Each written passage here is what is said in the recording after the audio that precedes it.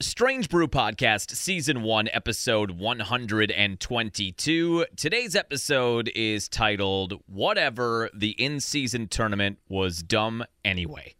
Bucks and Pacers semifinal round in Vegas. Didn't go that well for the Bucks. Looked like the Bucks had maybe been enjoying a little bit of the Vegas nightlife with the way they played most of the game, especially in the first half, in an afternoon tilt on Thursday.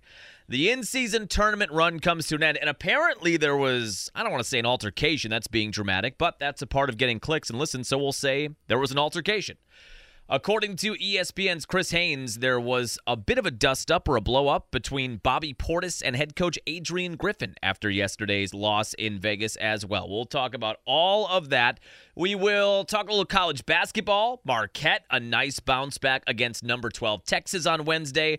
The Badgers get a road Big Ten win at Michigan State. This might not be the same Michigan State team that we have known over the years with Tom Izzo. Still, going to East Lansing is getting a win is nothing to sneeze at for this Badger team, as they have gotten the whole thing together after that Providence loss early in the year and Guard called everybody out. They haven't lost since that game.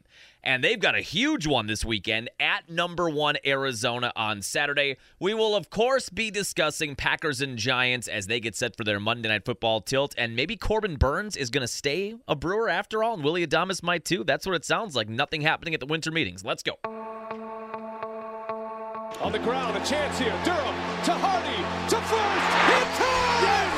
The Brewers win! Yes! Here comes Melvin to the 25, to the 20, Gordon 15, 10, 5, touchdown! Wisconsin! Record-breaking run! Morgan, a smash up the middle, base hit to center.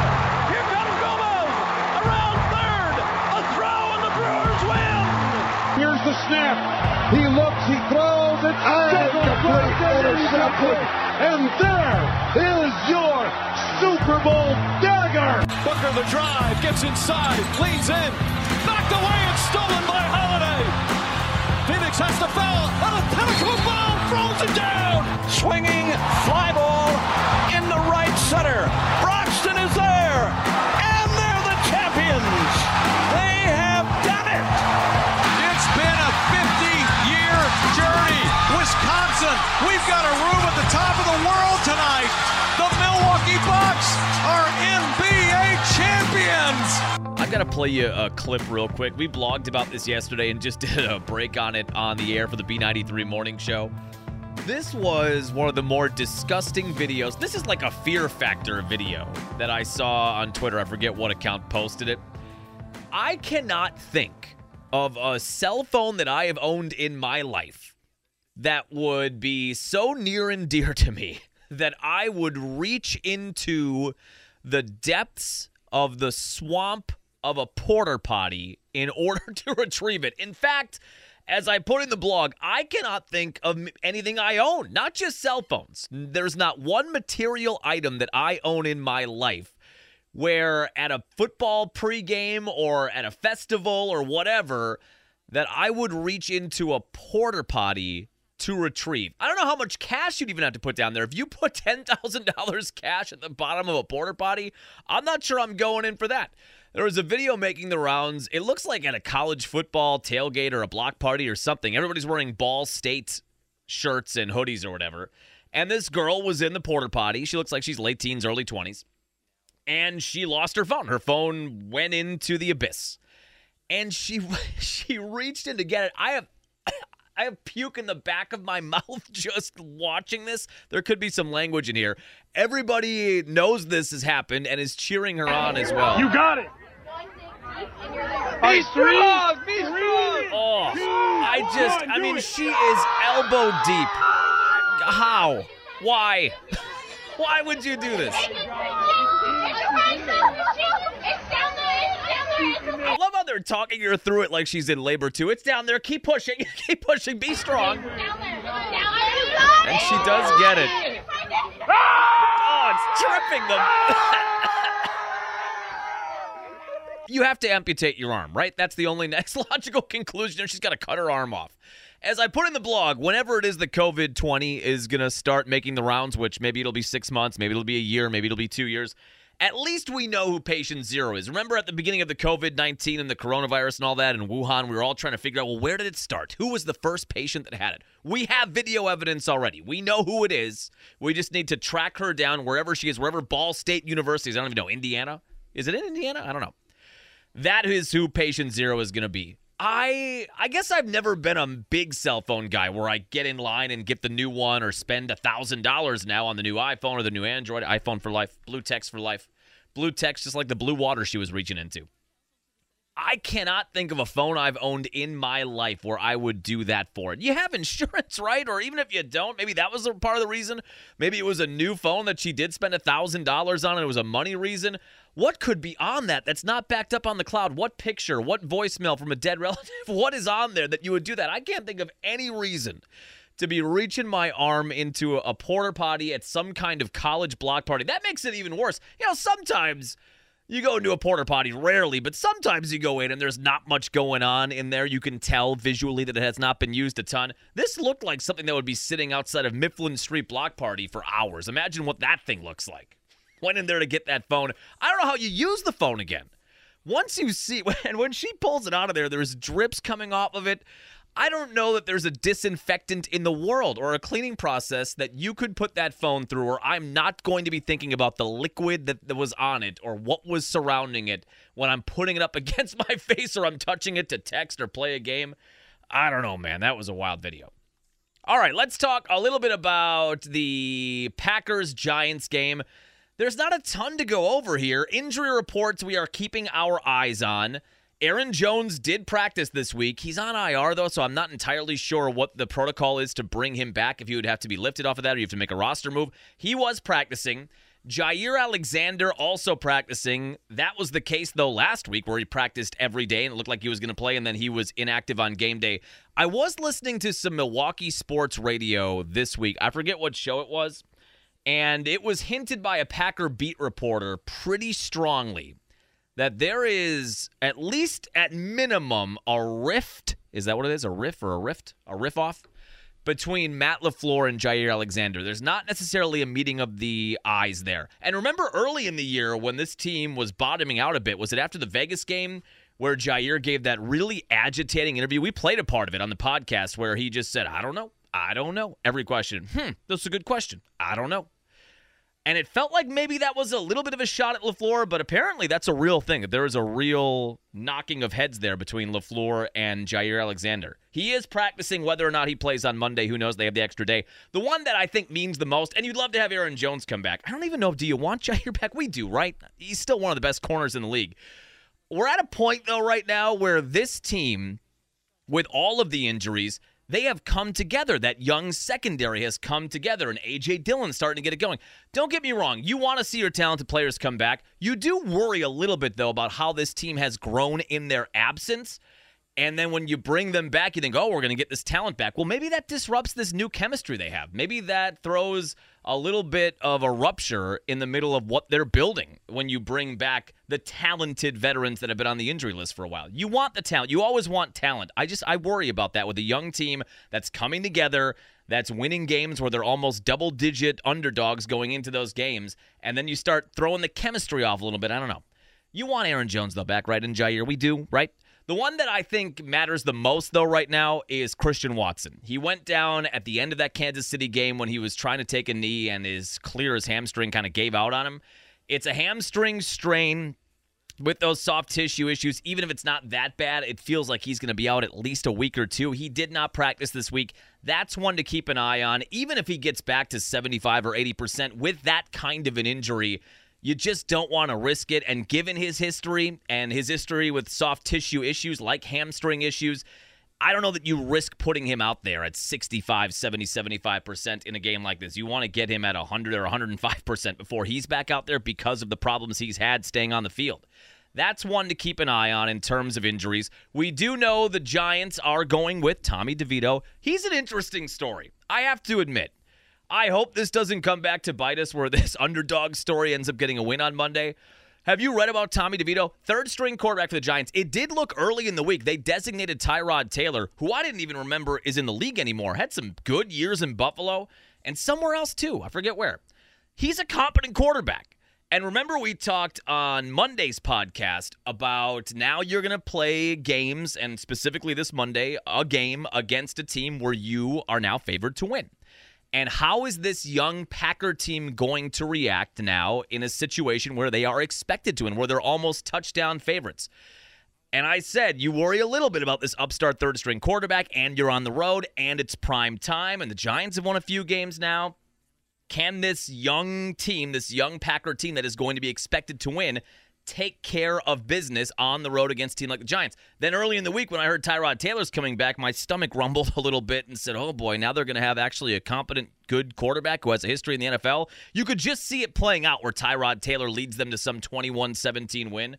He is not going to play. They already named Tommy DeVito the starter, but it is a pretty neat story. He is, I think, a born and raised Giants fan. He's a New York native. He still lives with his family. His mom's still cooking him chicken parms on the weekend. He's living that Italian lifestyle where he's with his mom and his dad, and he's, I don't know how old he is, 23, 24 years old. He's still living at home as an NFL quarterback.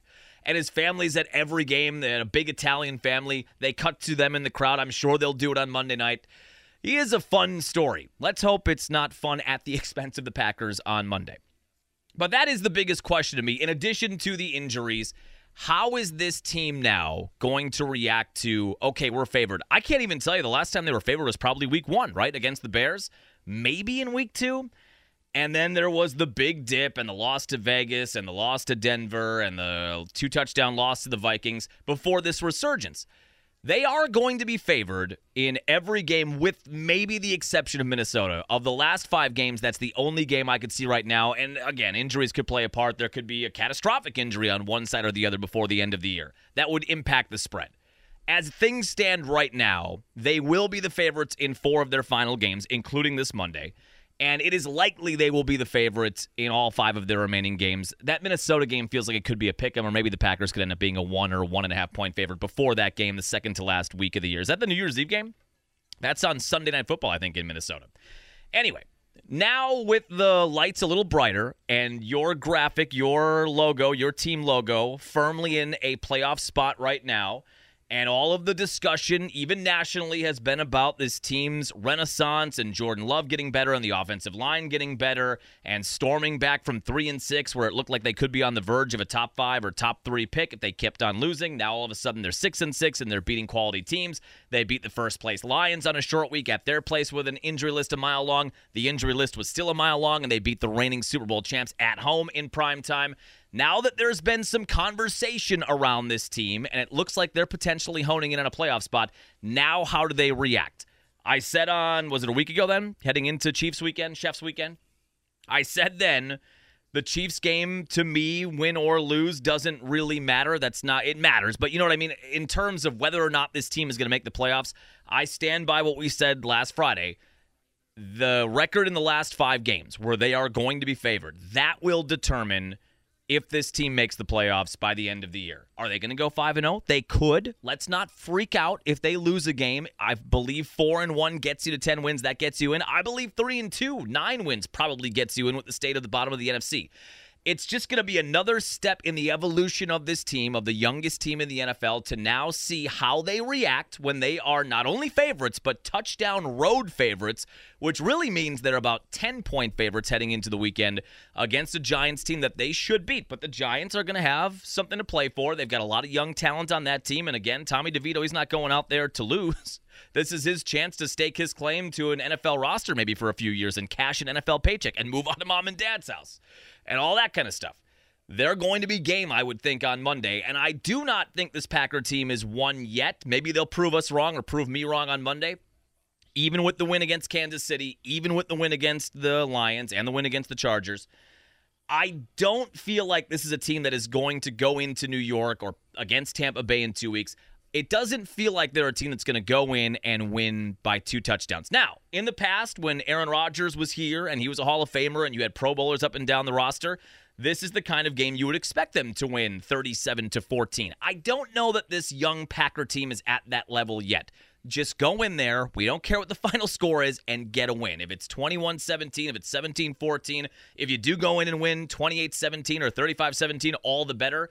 I'm just not sure I'm there yet with this team in a game like Monday's game will be, where you're expected to win, that they're going to go in and actually win by 10 points, by 14 points, by 21 points. Just take care of business and continue to grow. Even as now expectations have changed, the MO from me is still the same. You want to win now, and you want them to make the playoffs and get the experience and all that good stuff.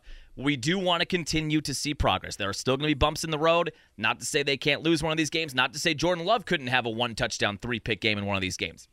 He's not going to go out there and throw 3 or 4 touchdowns and not turn the ball over every single game, even though that's the precedent he's set now in the past 3 weeks. There are going to be bumps in the road for him too.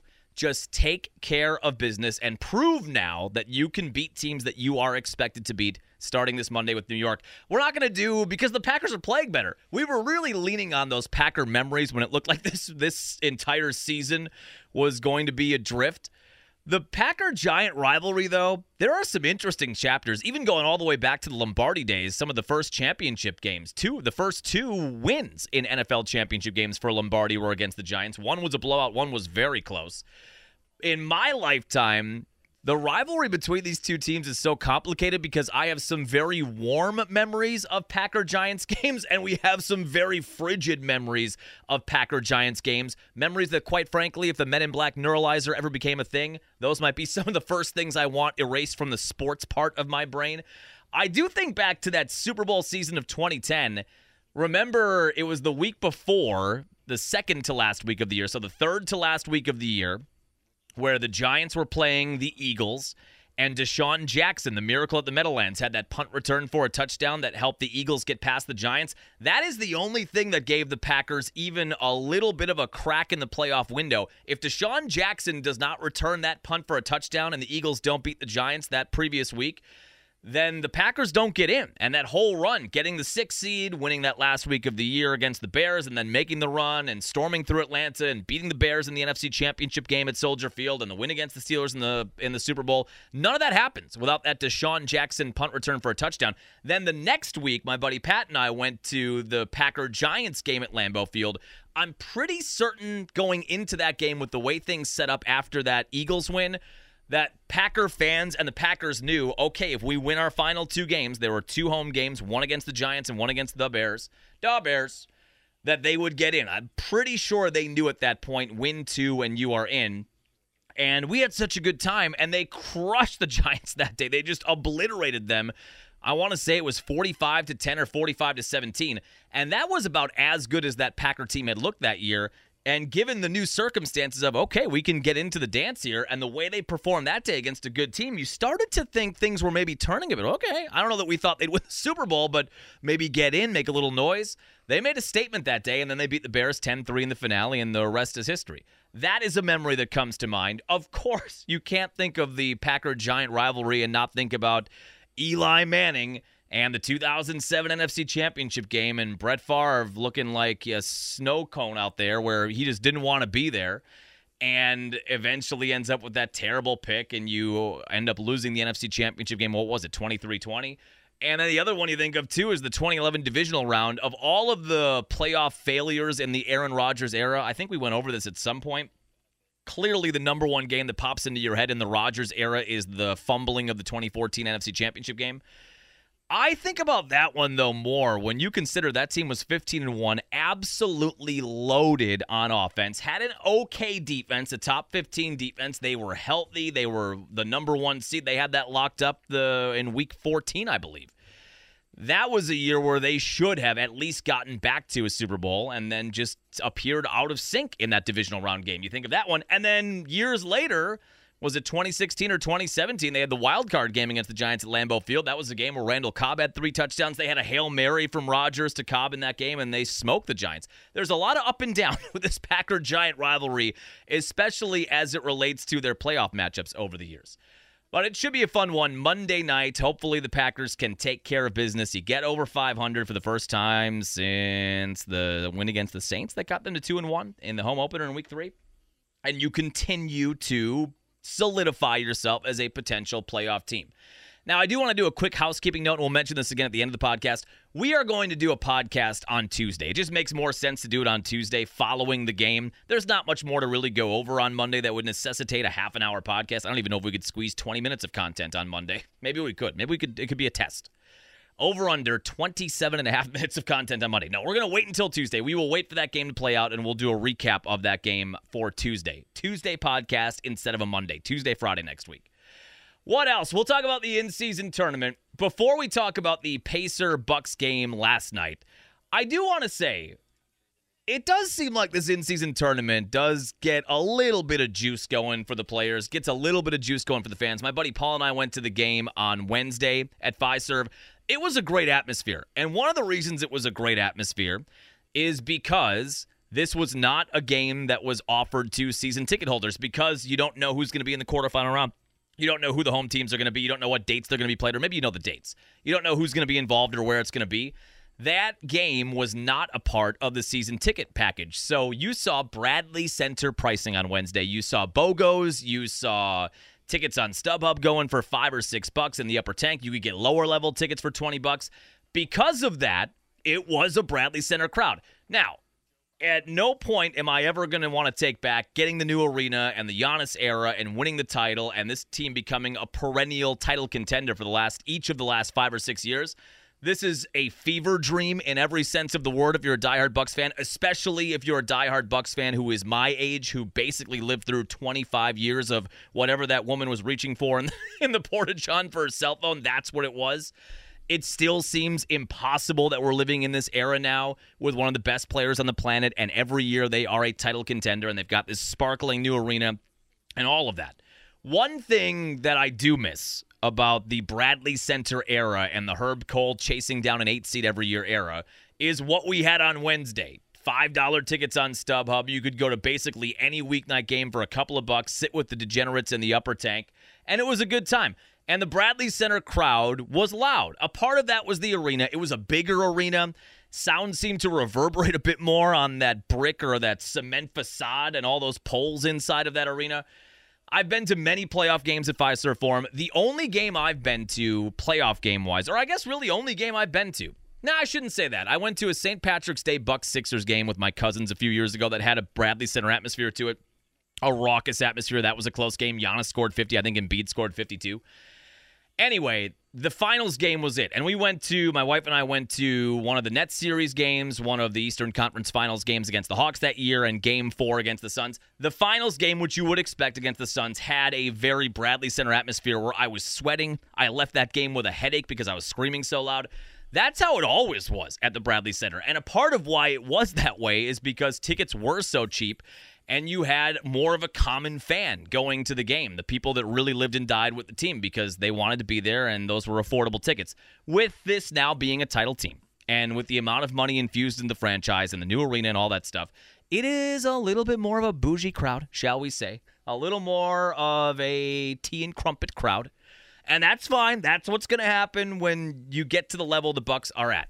It was a nice reminder, though, on Wednesday of what those crowds, those old Bradley Center crowds used to be. It was kind of a raucous atmosphere as they beat the Knicks and almost scored 150 in that game. Now, let's cut to yesterday in Vegas. The Bucks had the early game, 4 o'clock tip time locally, which meant 2 p.m. on a weekday in Vegas. I cannot imagine what the den of inequity in Las Vegas, the kind of degenerates that were sitting in that game betting on the over-under with no rooting allegiance for the Pacers or the Bucks. Maybe a handful of Pacers and Bucks fans. In general, though, that was just a Vegas crowd that was looking to bet on the game. I did have to laugh. In the third quarter when things started to ramp up and more points were scored, the under hit. The over didn't hit. The over was some absurd total. I think that I read it was the highest point total since like 1991. The over-under on total points for yesterday's Bucks-Pacers game was 256. And it makes sense. Pacers the number 1 offense in the league. The Bucks the number 3 offense in the league. Neither of them play great defense. But it was funny in the third quarter, there was that run where the Bucks were getting hot and Dame was getting hot and the Pacers were coming back in that third quarter. A lot of points were being put on the board. And Mike Breen, who was doing play-by-play yesterday, said, boy, this crowd seems to really be getting in this game. Well, yeah, Mike, I'm sure 80% of the crowd had the over. That's why they're just sitting in Vegas, and they get this NBA game that they can go check out that will distract them from sitting at the craps table for the next 8 hours. and they get a chance to bet the over. I bet most of the crowd had the over, and that's why you started to feel some energy in that building as more and more points are being scored. When we get down to the game itself, I don't know that we have to go too deeply into this. If you watched yesterday's game, I would just say I know a hangover when I see one. Oh, that was one crazy party. I am hungover. That scene from Anchorman, the post-party scene in the office the next day, that's what the Bucks looked like. When they were doing the intro package for the game and they showed the Bucks, here come the Bucks, walking into Las Vegas Arena, and they showed Giannis walking in and he looked like he was a little bit rough, and then they showed Dame walking in, and in a dimly lit arena, Dame had gigantic black sunglasses on, and I thought, oh boy, oh boy. This team was out celebrating on Wednesday. What was Wednesday? Giannis's 29th birthday. They put it on the Bucks Twitter page after practice on Wednesday. They brought him a cake, and they sang him happy birthday. As I started to see in that pregame show on ESPN, the players coming into the arena, and I began to connect the dots. Okay, Giannis's 29th birthday on a Wednesday in Vegas. Pretty good chance they went out. And then you saw the state of them coming into the arena, and then we saw how the first half played out. That was a hungover team, and I'm not going to get too upset about it. I understand if there are fans out there that say these guys make millions of dollars and trillions of dollars and they can't stay right. They can't avoid going out in the middle of the year. Go out during the offseason. Go out in the middle of summer. Go out before training camp. You can't keep it together for a game. I get it. If that's your perspective, that's your perspective. I try to look at sports like any other job. Like, I've done the morning show plenty of times after I've been out too late. Not much recently in the recent years, but when I was 25, when I was starting doing the morning show on B93, when that became a part of my career, 25, 26, 27, and everybody in our building was in their mid to late 20s, there were plenty of nights where we were out a little too late, past midnight, 1 a.m., 2 a.m., with the alarm clock going off at 3:30 or 4. So I understand they get paid way more money, and maybe they should take it more seriously and whatever. More seriously than a country radio morning show in Sheboygan. This is a bit of an apples to oranges comparison. But I do look at it as that's their job, and they're guys in their mid to late 20s, early 30s, and they're in Vegas on a random weekday. They probably went out and had a good time. And then they had a 2 p.m. It's not like they played a normal 7 p.m. And the Bucks' history and Giannis's history, even though he played spectacularly yesterday, he was the only one that was really good all the way through. Giannis's history in early morning games when they're in New York sometimes at 11 or 11:30, or they're on an ABC game at 2 o'clock in the afternoon on a Sunday. The Bucks' history in the Giannis era when they're not playing at 6, 7, or 8 o'clock has not been good anyway. So you factor in Vegas, Giannis's birthday, they probably went on Wednesday, then your 2 p.m. tip time, local time. They just played sluggish. They looked like they were heaving. They looked like they were real sweaty early in that game. And the first half just looked a bit lost. Third quarter, everybody got the IV at halftime. Everybody got the IV transfusion. Dame came out and was hitting shots in the third quarter. Bucks got in front, but the Pacers responded. And then in the fourth quarter, back and forth until the last 2 or 3 minutes, and the Pacers were able to pull away. Not only did the Bucks appear hungover, the Pacers appeared not hungover, and that's a young, energetic team. Remember, the Bucks went to Indiana earlier in the year, and they lost there too by a couple of points. Now you lost this game to the Pacers in the in-season tournament. That is a team that reminds me a little bit of the Bucks from 2017 or maybe 2018, where they have a young superstar, Tyrese Halliburton, Wisco kid. He won a state title at Oshkosh North. It's great to see a Wisconsin guy having that kind of success at that level. He is clearly going to be, or already is, a superstar in the league, much like Giannis was in 2017 or 2018. You could just tell he was going to be a superstar. That's what they have in Halliburton, much like the Bucks of 2017 or 2018. There are a lot of young pieces around Halliburton, and they're growing together, and they're hungry the way the Bucks were in that era. Not that they're not now, but it's a different kind of hungry when you're in your early to mid-20s, I think, in the NBA. Take it from me, a podcaster. When you're in your early to mid-20s in the NBA and you haven't won anything, and you haven't got the MVPs or the Defensive Players of the Year or the titles or the playoff runs, which the Pacers have not had, they were a younger team, and it meant more to them, and they were hungrier, and they didn't go out until 3 a.m. Or maybe because they're a younger team, they were able to bounce back quicker. That's also a thing, too. The Bucks are one of the oldest teams in the league.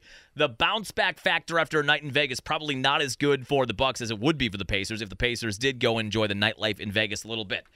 when you combine all that with the way the Bucks looked and how this clearly meant more to the Pacer franchise than the Bucks franchise, Pacers able to pull away late, and they get the 128-119 win. Halliburton's the real deal. You could make a case right now on December 8th that he is maybe the top point guard in the NBA. He scored when he wanted to. What did he have last night? Did he have 30? The bigger stat to me from Halliburton last night and what he has done all year, pretty sure he's averaging double-digit assists on the year. Let me just see what he did last night. Halliburton had 27 points, 15 assists, 0 turnovers. If you look at a box score from any NBA game on any given night, even if the point guard on the team that you're looking at or whatever team is involved is a very good point guard, it is almost impossible in the NBA to not turn the ball over at least once or twice. 15 assists and 0 turnovers for Halliburton in the win yesterday. And he did have that dagger 3 late. Giannis had a good game. 37 and 10, 13 of 19 shooting, 11 of 13 from the free throw line. Dame had that run in the third quarter, and then it seemed like they didn't get him the ball much. I didn't understand that either. He hit those 3 or 4 threes in a row in the first half of the third quarter. Then they put a little bit of a better defender on him, but they just couldn't seem to get him the ball, and he was kind of a ghost in the fourth quarter, too. He played 42 minutes. The bench for the Bucks last night was abysmal. We're going to talk about Bobby Portis in a second. He was a -6 in the plus-minus. Marjan was a -17. Campaign was awful. He was a -18, 2 of 9 shooting for Campaign.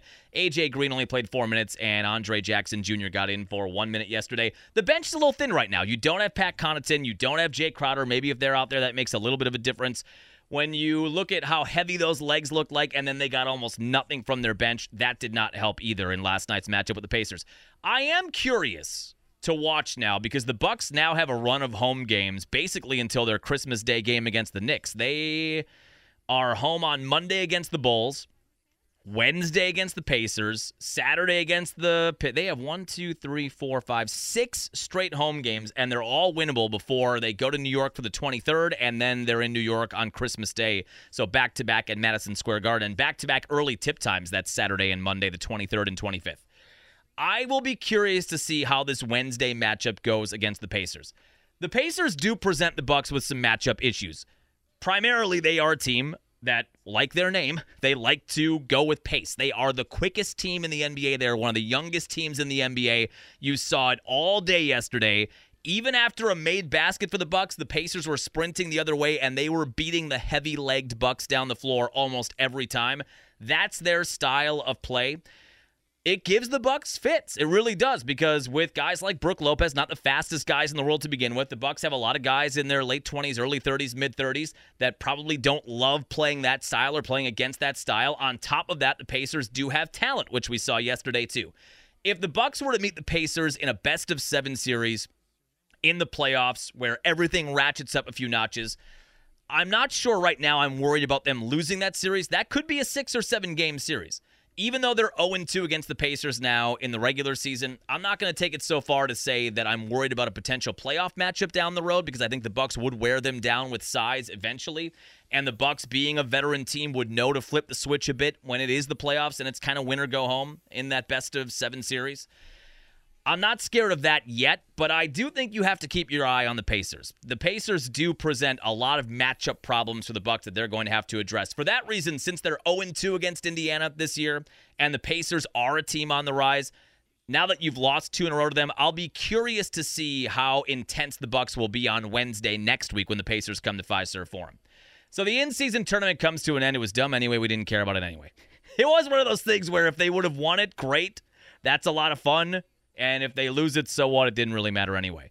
The Lakers blew out the Pelicans in the second game of the night, so you end up with Pacers and Lakers taking on LeBron on Saturday night on ABC. I'm pretty sure that's the only game then in the NBA on Saturday. I guess I'm kind of curious to watch that, see how an older Lakers team deals with that Pacers team that loves to run. LeBron is not young. He's pushing 40. Anthony Davis is not young. That team is very similar to the Bucks, where they have battle-tested guys and guys that have been through the wars and won titles. But are they going to want to play in Vegas in December on a Saturday night with the kind of pace the Pacers are playing with right now and how hungry that team looks? That might be an interesting matchup on Saturday night for the in-season tournament championship game. Let's talk about college hoops. Badgers go on the road and get a conference win at Michigan State. I don't care what the Spartans look like, and they don't look like they're the Spartans of old, at least on Tuesday. And what are they, 4-4 or 4-5 to begin the year? It doesn't look like one of those classic Izzo teams. I don't care. How many times have we seen this Badger team go to Michigan State and get their break speed off? They go in there and they win by 13 points. Ever since that Providence loss, where Greg Gard basically called out everybody in the postgame, they haven't lost. They beat a ranked Virginia team. They beat Marquette when they were number 3. And now you get a road win at Michigan State to get your first conference win. Badgers are 7-2 on the year, 1-0 in the Big Ten. Major test on the way. Major test on the way on Saturday. They are going to take on the number 1 team in the country, the newly minted number 1, Arizona Wildcats. It is in Arizona, a 2:15 tip time on Saturday. What's been fun about this matchup, and I don't know why this started on Twitter, the Badger fans are getting excited, and Arizona, unbeaten, number 1 team in the country, they are excited.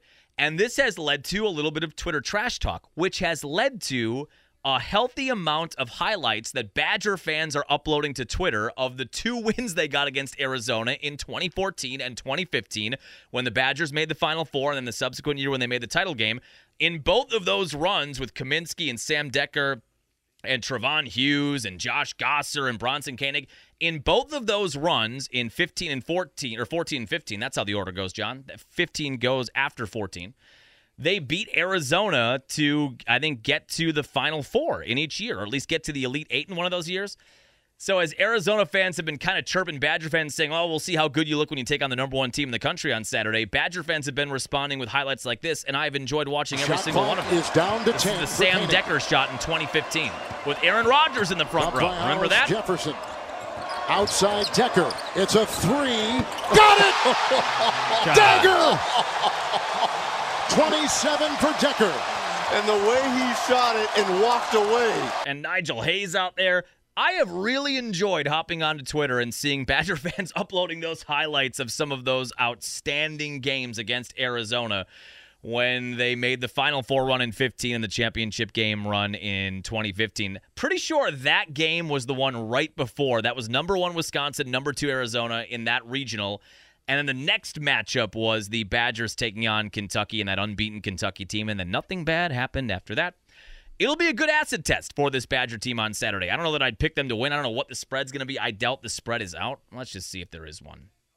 I can't imagine we'd get that much before late tonight at midnight or something like that. No spread as of yet. Number 23, Wisconsin at number 1, Arizona, a 2:15 tip time. That's going to be on ESPN on Saturday afternoon. Meanwhile, Marquette, what a bounce back for them after the disappointing loss to Wisconsin in that rivalry matchup. It was number 8 Marquette. That's how far they fell, from 3 to 8. That's about right. They took on number 12 Texas, the 8th team versus the 12th ranked team. Shaka Smart's former team, the one he came from. He said he wasn't looking for revenge. Tyler Kolek, I guess, in the postgame said that's BS. He said the word. He said, that's BS. There's no way that game didn't mean more to him after spending time in Texas and having to leave there and then going to Marquette right after that. They stomped him. This was never a game. After the first 10 minutes, Badgers. Marquette had a lead of, I think, 35 at one point, and they win by 21, 86-65. Kolek was in control of that game the entire way. Good win. Good win at home against the top 15 team. We'll see where Texas is by the end of the year. That's one, just based on what I saw in that game, that's one where you might look back and Texas may not even be a top 25 team by the time we get to March. But as it stands right now, you beat soundly the number 12 team in the country. That's a great win. They have the matchup with Notre Dame on Saturday night. Notre Dame no longer in the Big East, right? Are they the ACC now? I know everybody's been moving around, and everybody moving to different conferences has got my brains in a blender. Yeah, they are not in the Big East anymore. So this is a non-conference matchup with the 2 Catholic universities, Marquette and Notre Dame, matching up 8 o'clock tip time at Fiserv Forum. That is also on Saturday night, and that'll be on Fox, on Big Fox. A couple of nationally televised college hoops games on Saturday for the Badgers, and then later in the day for Marquette. We will wrap up on the baseball winter meetings. Well, then we'll do picks. I don't think they're trading Corbin Burns, guys. They're over. The meetings are over. And there wasn't much of anything. Early in the week, there were rumors that the Giants were, quote, enamored. That was the word used. Enamored with Corbin Burns. Well, if you're so enamored, give us your top 3 prospects. Give us 3 top 10 prospects for him.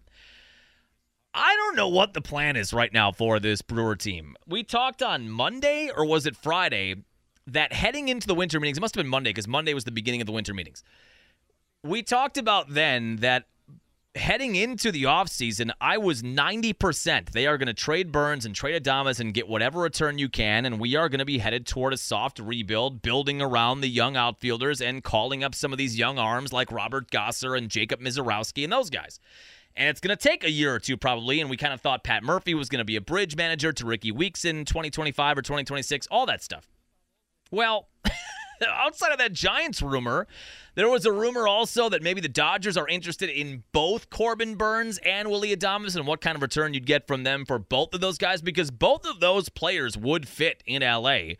You obviously, they hoard starting pitching and Cy Young caliber pitching. That fits their MO, and they do have a need at shortstop where you could shift some things around on their infield if they did acquire Willy Adames. It seems like Willie would just have a blast in L.A. with that media market and that fan base. But nothing came to fruition. And the last article that I saw that was posted, I think by John Heyman, seemed to indicate that Matt Arnold, Brewer GM, was saying that they don't expect to move them before the year. And even Scott Boras, the agent for Corbin Burns, who you feel like would be in the know there, even he said his expectation now is that Corbin Burns is going to at least begin the year in Milwaukee. Okay. I don't know, man. I know they're coming off of a division title, and they won 90-plus games. They had the fifth best record in the league, overall record, before absolutely imploding on themselves like a dying star in the playoffs. So maybe you're looking at, okay, we can make another run at it with this core. To me, then, you've got to acquire some talent. Remember, way back months ago when we thought maybe Woodruff's injury wasn't going to be so bad, I threw out the idea that they could pull a 2011 and they could keep Woodruff and keep Adames and keep Burns and add a few things and make a real run at things before you lose all of them and get nothing. The dynamic of that idea, though, shifted dramatically when we found out that Woodruff was going to be out the entire year and eventually was cut. He's not even on the team anymore. And then Craig Counsell, arguably the best or one of the best managers in baseball, who you didn't think would ever leave you, ends up not only leaving you, but going to your hated rival 90 miles south and the Chicago Cubs and their limitless payroll. It just felt like the scene had shifted so much that wasn't even a possibility anymore. Maybe they just see what is going to happen here in the first month or two of the year, and they feel that they can still get a decent return at the trade deadline. If things go south or you're sub 500, you're not in striking distance of a wild card spot or a division title spot, then you'd trade Burns and Adames at that point. I don't think you'd get the same return because the team getting them would only be renting them for a couple of months as opposed to an entire year. It just seems like right now that's what they're going to do. They're going to roll into the year with Pat Murphy as the coach, Adames as the shortstop, Corbin Burns as the head guy on that rotation with Wade Miley now coming back. He would be your number 2. You get Ashby back, or Peralta's your number 2, Miley your 3. I guess I don't hate the starting rotation. You'd love to have a guy like Brandon Woodruff in there, though, still. If Burns, Peralta, and Miley are your 1, 2, 3, and you get Ashby back as your 4, Colin Ray probably is your 5, and I would guess you're going to sign somebody or trade for somebody or pick up somebody just to see. I think Joe Ross was a name they did pick up, who did not pitch in Major League Baseball last year but has put up good numbers in the minor leagues late last year as he is returning from injury. Pick up a couple of guys like that might have some upside, that have some experience. I don't know. On paper, if nothing else changes, Chourio obviously is a big deal in the contract he signed, and it's very likely he'll be on the opening day roster now, even though Pat Murphy was throwing a little bit of shade on that. They were talking to Pat Murphy about the Chourio signing, and Chourio's number, I guess, is going to be number 11. Shout out Richie Sexton. Shout out Lyle Overbay, or any other number 11 you can remember. That's going to be his number. They were talking to Pat Murphy about that, and he kind of scoffed and said, listen, this guy is still a minor leaguer. He's number 94 to me. You know how in spring training all the minor leaguers, they wear all those numbers that you would never see during the regular season? Number 94, 00, or I don't know, 82 or whatever. They always wear those jerseys. That's what he was insinuating. Oh, listen, I'm glad for him. I'm glad he got the contract. I'm glad he's a big part of the future plans. As of right now, he's number 94 to me. And when he gets to earn that number 11, then we'll give it to him. It was the exact kind of grizzled old baseball guy answer you were kind of hoping for. This dude is not going to be gifted anything just because he signed this massive contract. That seemed to be what Pat Murphy was saying. But when you look at this team on paper, without Woodruff and with the offense making no real additions outside of Churio, and I don't know that you can count on even a phenom rookie to give you the kind of boost that offense is going to need from what we saw last year, you've got to add then, right? If you're going to roll into this year and risk losing Burns and Adames, not getting a lot from them at the deadline or getting nothing for them if they stick with the team the entire year, it feels like you've got to go out and then get at least a bat, a serviceable bat for the middle of the order and another starting pitcher, at least. I don't mind the back end of the bullpen right now. I guess I don't mind the starting rotation, even though obviously it looks a lot better if you have a guy like Woodruff in there. If you have a co-ace, things look better. Hot take, John. That take was ice cold. That take was pizza that's been left out on the oven overnight and has a bug crawling on it. Yes, the rotation would be better with Woodruff. If that's the plan, though, and you're just going to kind of see if they can start the season hot or how they'll be competing by the deadline, I mean, maybe that's the plan. Maybe you go to the deadline, and if they are sitting there and they're within a game or two, or they're in first place, or they're leading a wild card, maybe that's the point where you would go and acquire a bat or rent a bat for the remainder of the year. I just thought there was no way we were going to get through the winter meetings and still have both Adames and Burns on the team, and we do, and now it seems like that is going to be the plan heading into the year. That was not something I saw coming. All right, let's make a few picks. Here comes the money. Here we go. Money talk. Here comes the money. Never tell me the odds. If someone gives you 10,000 to 1 on anything, you take it. That's a cool G, Daddy-O. Now you gotta let it ride. Hey, guess what? Another winning week. Huh? I haven't gone. I know there are a billion gambling podcasts out there right now with gambling being legal pretty much everywhere at this point. We have to have one of the best winning percentages this year. Put us against anybody. Put us against the ESPN bets. Put us against the guys at S1, at DraftKings, the FanDuel podcast, all of the Ringer. We have to have, and you can go back and listen to every podcast we've done. We're not lying about this record. I've lied about a lot of things in my life. My name's not even John. I've lied about many things in my life. But I would never lie about a gambling record, and you can go back and listen and then go and look at the schedule and results from every week. This is a legitimate record. We went 4-1 last week. We are now 42, 27, and 3. We are up 15 units on the year. There cannot be another podcast out there that's up 15 units. I refuse to believe it. There probably is, but not many. 42, 27, and 3 with college and NFL picks? Come on. We do not have college football this weekend. It's going to be a while before we get into bowl season. That's where we'll lose some of this money. I can't resist, even though you don't know who the players are, and the teams don't look the same once you get to bowl season, and there's people going to the draft that were a big part of their success and all that stuff. I can't resist betting on those bowls, especially when we get to the next week or two, and they're on in the middle of the day on a Tuesday, and nothing else is going on. All right, I'll throw a little bit on the over. That's where we'll bleed some of this money away. No college football yet. Bowl season not underway. We only have 3. There's only 3 NFL games I like. I am going to take the over in Lions and Bears. Total points, 42. They just played 2 weeks ago, a tight game. The Lions came back and won it 31-26. That was well over 42. I realize the Bears just played a game against the Vikings where the final score was 12-10. Lions don't have a great defense. Bears don't have a great defense. Lions have an excellent offense, and even with that 12-10 final in Minnesota, I do think Justin Fields is getting a little better, and DJ Moore has been pretty solid for them.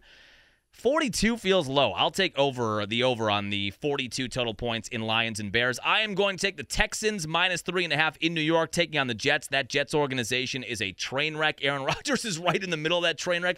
Who could have seen this happening? Who is responsible for this? They cut Tim Boyle. He made 2 starts. Now he's cut. They're going to try to go back to Zach Wilson, even though Zach Wilson said pass. There was that report this week where they said, well, I think we're going to go back to Zach Wilson. And Zach Wilson reportedly said, I would prefer not to get killed behind this terrible offensive line. And if you have any other options, I guess I'll start if you need me to. But if you have anybody else, you ever done that in your life when somebody calls you to fill in at work or something? I guess I'd be available. But if you can find anybody else, I'll be your last resort. That's kind of what Zach Wilson was telling the Jets. Still have a good defense. The Texans are just on the rise, though. And C.J. Stroud, I'll take them. Minus 3.5 on the road in New York. And then I'm going to take the Niners after they burned me last week. I took the Eagles +3 at home against the Niners, and the Niners blew their doors off. Seattle seems to be a team on the descend, and the Niners look like they are going to get honed in on the number 1 overall seed in the NFC. Niners are -11. That's a big number, but I'll take them. -11 at home against Seattle. Texans -3.5 in New York against the Jets, and the over on Lions and Bears on 42 total points. That'll do it for us here on your Friday. Now, as we said earlier, we will be doing Tuesday, Friday next week. We'll wait for the Packer-Giants game to play out on Monday. 2 Monday night games this week, too, with no real reason, and they're both starting at the same time. I do not understand that. The other Monday night game is the Titans in Miami. Miami heavy favorites there, almost 2 touchdown favorites. I kind of want to bet on the Packers to win by a touchdown, but I'm scared. I'm scared of what a young team is going to do, like we talked about, in a situation now where they are expected to win. And they're on the road, and it's in primetime.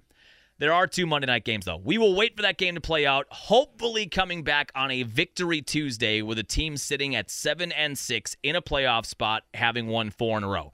Tuesday, Friday podcast next week. Have a happy, safe weekend. We'll chat with you then.